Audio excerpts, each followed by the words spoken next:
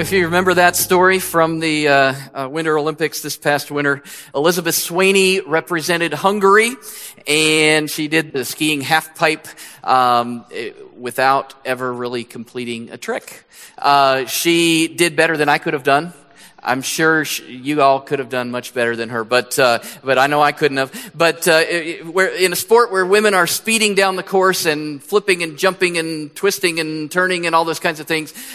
She appeared to just go half-heartedly down and maybe do a little skip and a jump here or there. According to some reports, it seems as though she kind of worked the system in order to qualify for the Olympics. Her grandparents were from Hungary, and so through some of the rules, she has Hungarian blood, and so therefore, because Hungary had no one else competing in the skiing halfpipe, she decided she was going to compete for Hungary in that discipline.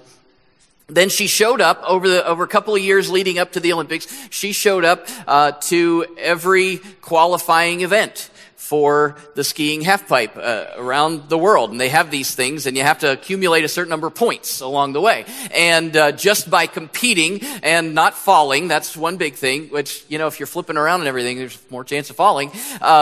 Really, if I get on skis anywhere close to that, there's a big, huge chance of me falling. But anyway, so she, by going to all these events and no one else from that country being a part of things, she accumulated enough points to make it to the Olympics. She earned those credits or those points.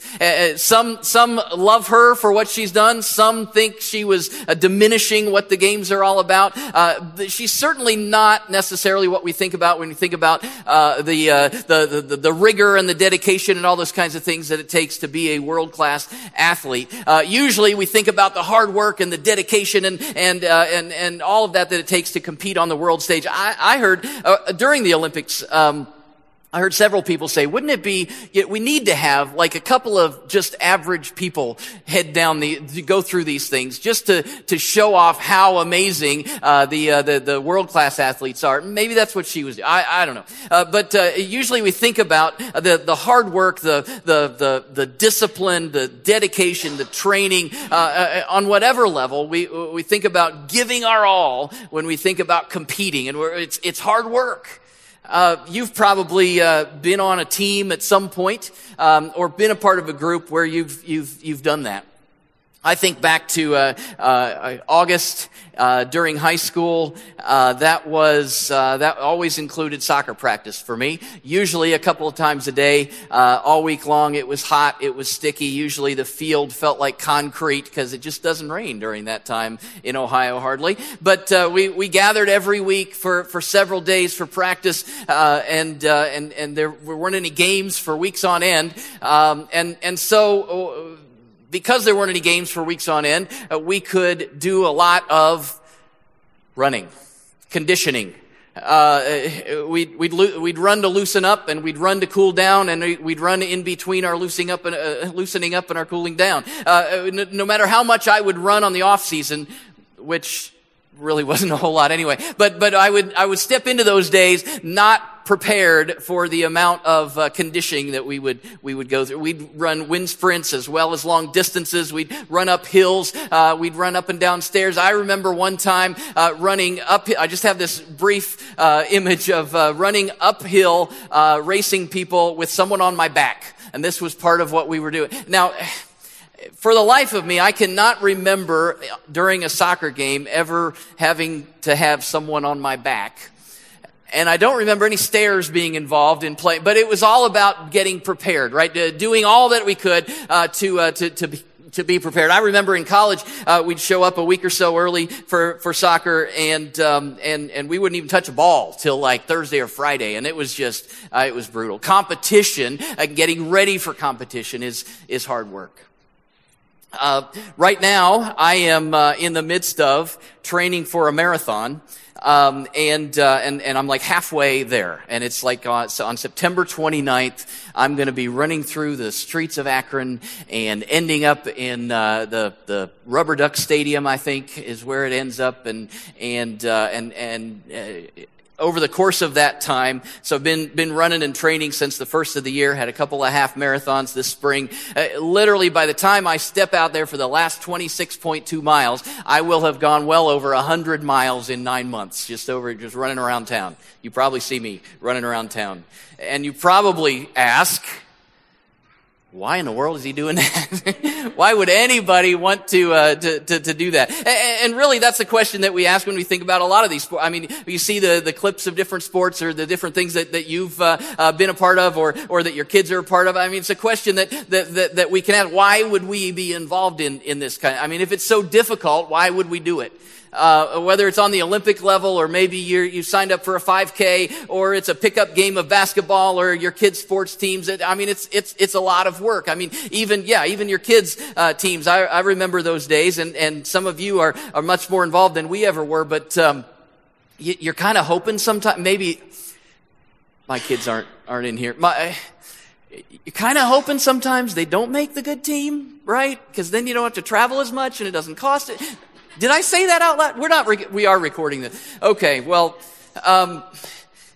it's a lot of work. It's a lot of effort. We put ourselves whole hog into this thing. And so we ask, well, why do we do it? And is it really worth it?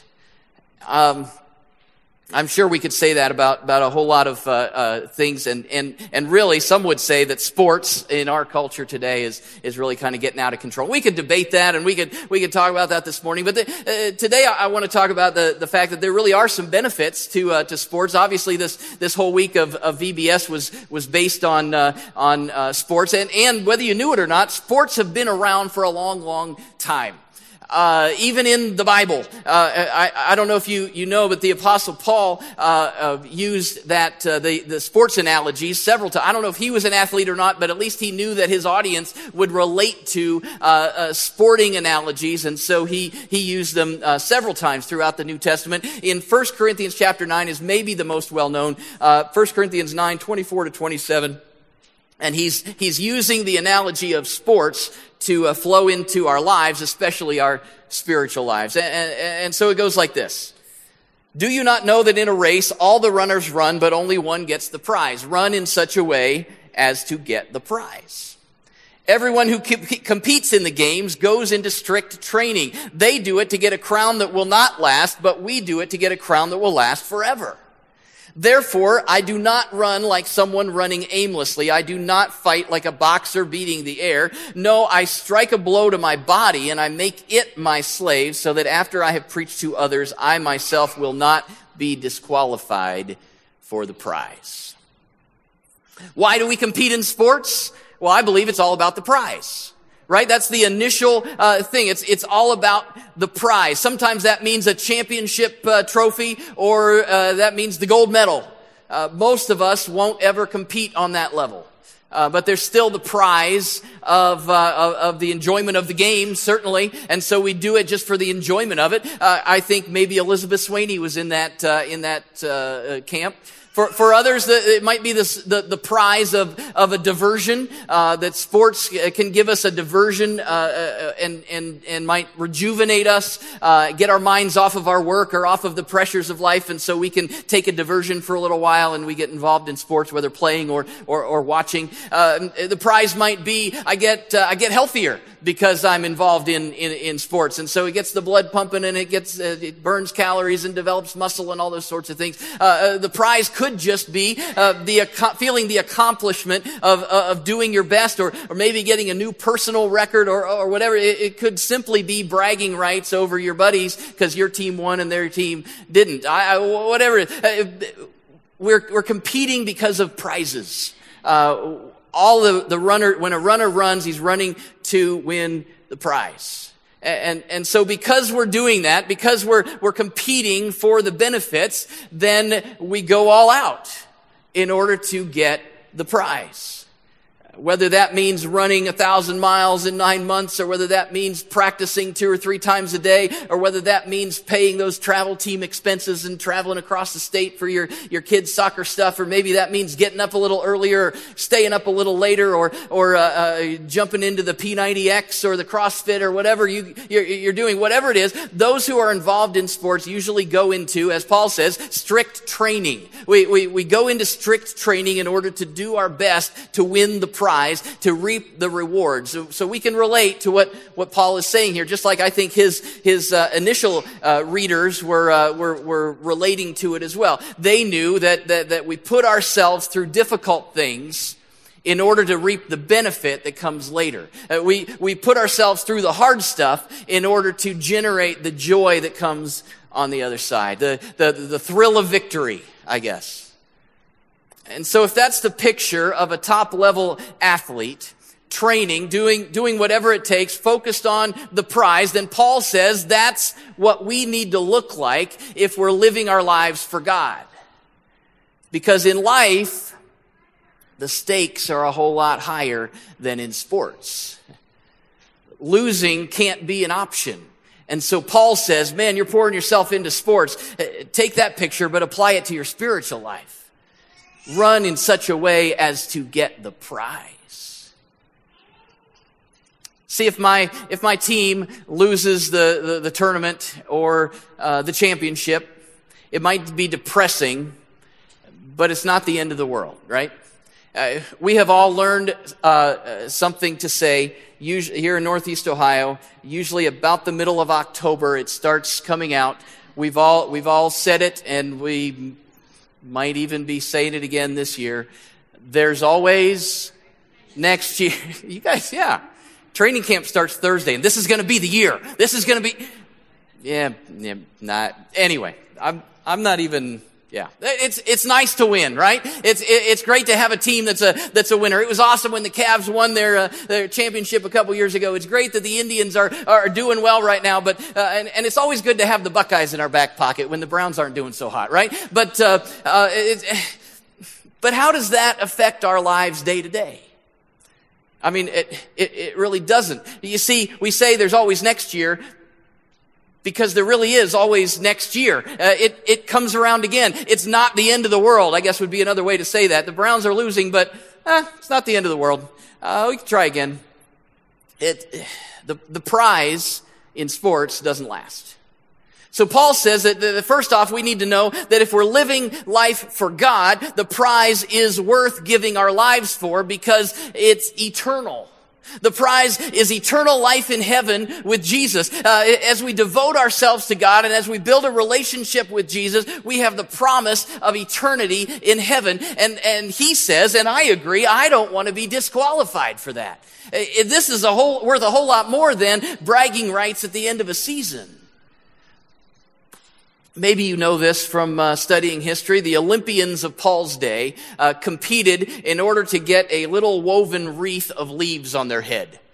You've probably seen the pictures. And they would get these vines and they'd weave it up and that's what it was, a crown. He said they do it to get a crown that will not last. And literally it was leaves that were already plucked. They were already dying before they ever got put on someone's head. And they didn't last more than a few days. These people would train for weeks or months or even years, and then they would run for hours, and the winner would get a wilting wreath.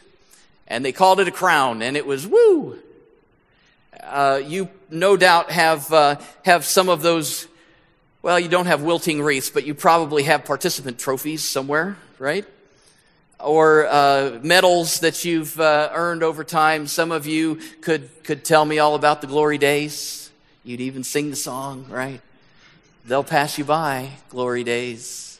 We won't go in. Maybe they're displayed somewhere in your house. Most likely, at some point, you have gotten them into a box somewhere, and maybe they're in the attic or the I don't know. But we compete in games in order to get prizes that don't really last. I mean, you work hard for them, and they're great, and that's good, and there's benefits to all of that, but it just doesn't last. There's an old hymn. Maybe you've heard this before. It's called "The Old Rugged Cross," The chorus goes like this: so I'll cherish the old rugged cross where till my trophies at last I lay down. I will cling to the old rugged cross and exchange it someday for a crown. Of course, that song is talking about, it's not just talking about old boxes of participant trophies and medals and championship rings and whatever else that we have in our attic or our basement. It's talking about the things in our lives that don't last, because there's a whole lot more that we compete for in life that's beyond sports that still won't last, right? There's a whole lot of things that we do, that we spend our time on, that we put our blood, sweat, and tears into that don't last.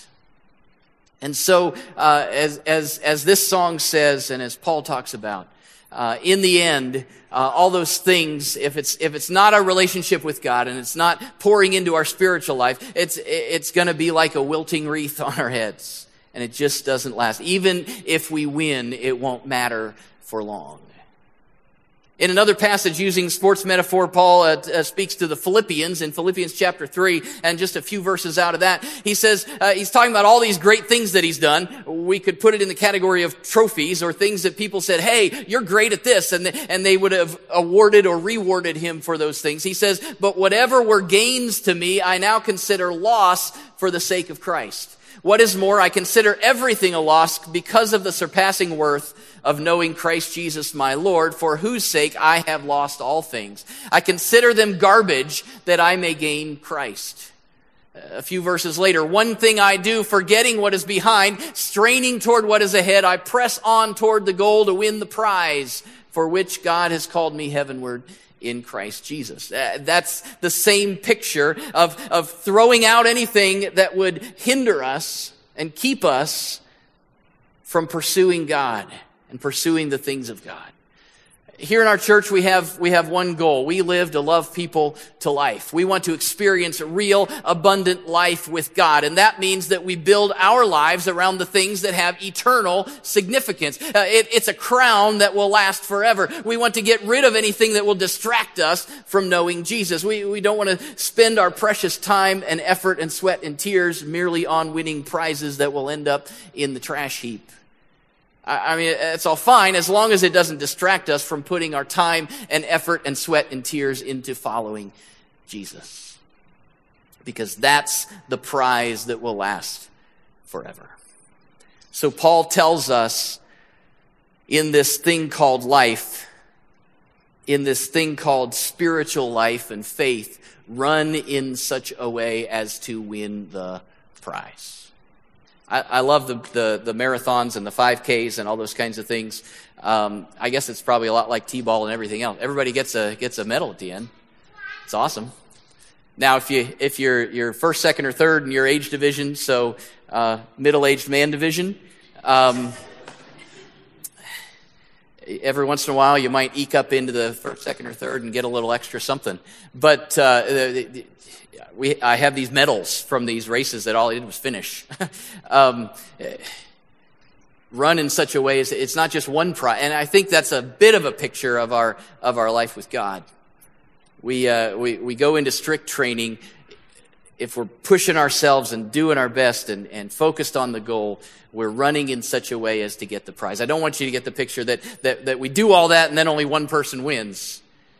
Just like we train for competitions that we enter, maybe sports, life with God takes concerted effort, and so we invest ourselves in the process and we develop spiritual muscle over time in order to mature and to grow in our relationship with God. And if that's your goal, then you will arrange your life around it. If you've been an athlete or know an athlete, you know that they live a little bit differently than others, especially if you think about the world-class Olympic athletes, what they eat and when they sleep and how they sleep and what they do and how much time everything revolves around the goal, winning the prize. And that's the same picture here. If our life is invested in following God and winning the prize spiritually, then we will organize our lives around that. Everything else, if it doesn't fit, this is going to be first and foremost. Everything else, nothing is going to hinder that. Just a few things as I was reflecting this week, walking through Bible school week and thinking about this whole idea of sports and spiritual life and how it all goes together. Just a couple of things that I want us to focus on. Things that should be in place if we're going to win the prize spiritually. And first off is that we have to join the team. Kids talked about this week joining Team Jesus, being a part of Team Jesus. For a lot of sports teams, there are tryouts. And maybe you've had the experience of trying out for something and you weren't quite good enough. I don't want to bring up any Rebecca's a counselor if you want to go talk to her afterwards. But we live in this society of I've got to do enough and maybe I can earn my way onto the team. Right? What's cool about Team Jesus is that it doesn't work that way. There are no tryouts. Everyone can make it because it is grace. Ephesians chapter 2 verses 8 and 9 says, "For it is by grace that you have been saved through faith. And this is a gift from God. It's not from yourselves, not by works so that no one can boast." We're not earning our way onto God's team. Because God loves you, because God loves each one of us, He sent His Son Jesus so that we can be forgiven, so that we can join the family, so that we can join the team, right? We can join Team Jesus. He promises that if we confess our sin, if we believe in Him, He will indeed forgive us. Team membership is a gift and it's offered to everyone. If we're going to run in such a way as to get the prize, we can't skip that first step. We got to be on the team. And so we're committed to God and it's there for the taking for each and every one of us. We've got to join the team. Another thing, once we're following Jesus, can we say Coach Jesus? Is that? I don't know. Anyway, listen to the coach. That's the next thing. Man, that was a big thing. For me on teams. I mean, sometimes it's hard to do that. Sometimes it's demanding. Sometimes it's confusing. But it's always best in the end to listen to the coach. I mean, there were times on teams that I've been on when I didn't necessarily agree with the strategy that the coach was using. Maybe I didn't like a certain drill in practice. Or felt like we weren't really getting prepared. Usually my opinion had something to do with how our team would be much better if I had much more playing time. And so But we've got to listen to the coach. Most teams function best when everyone is on the same page and following the leader. The leader has the game plan in mind and sees the whole thing. The leader knows the strengths of each and every player and knows what they're trying to accomplish and tries to put together a strategy that will accomplish those goals. And so we've got to listen to the coach. And how much more is that true of God? He has the big picture in mind, the big picture in mind. And one of the things that not only does He have that big picture in mind, but He also knows you intimately, and He knows your name, and He knows you before you were born, and He knows how many hairs are on your head or not on your head. And He loves you because of who you are and in spite of who you are, and He knows how you and your gifts and talents and abilities will fit into His plans in this world. Being part of the team means to have a commitment to listen to the coach.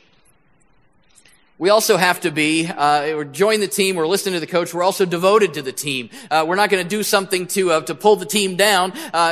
Team Jesus is not an isolated existence. We're in this together. And one of the main things that we emphasize this week at VBS is that it's team is all about we, not me. And I think that was the first night. And that we're doing life together. Ephesians 4:32 was the main verse for the week. I think they sang it here a little while ago. Be kind and compassionate to one another, forgiving each other, just as in Christ God forgave you. Because God has forgiven us, because God has treated each of us with kindness and compassion, we do the same for others.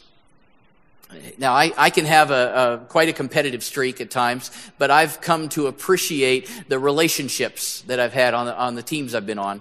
Those relationships, as a team works together, they help the team to gel together and to win. Probably nobody watched, probably a few of you watched the World Cup was it just last Sunday was the final? I think so. And France won. They say that France played together like they were all, it wasn't just something on the field, but they kind of had this innate sense of working together and knew where the other one was going to be before they were there. And it was this cohesive, and it turned out, and they won. Believe it or not, there were like 6 goals scored in a soccer game. I know you don't believe it, but it was good. I have it recorded if anybody wants to come over and watch, but you don't care. There you go. Thank you. One thing I've learned through sports is that relationships last a whole lot longer than teams. The team lasts for the season, and then people go and people come, and maybe you're still on the team in high school or on the travel team or whatever. But the team lasts for a little while. But those relationships, I still have relationships with some of those teammates long after those seasons ended. It's awesome to know that God created us to live in relationship with each other. We need each other. Although this spiritual life with God is certainly very personal, we can't rely on the faith of someone else in order to save us. It needs to be a personal thing, but on that team, we're in it together, and we help each other, and we grow together, and we stick together, and we all have parts to play. We all have positions to fill, and God has gifted you in certain things that I could never dream of doing. We're all different, and yet God has put us together to accomplish His will in the world. It's not just Jesus and me. It's Team Jesus. And so there's a relational component to this.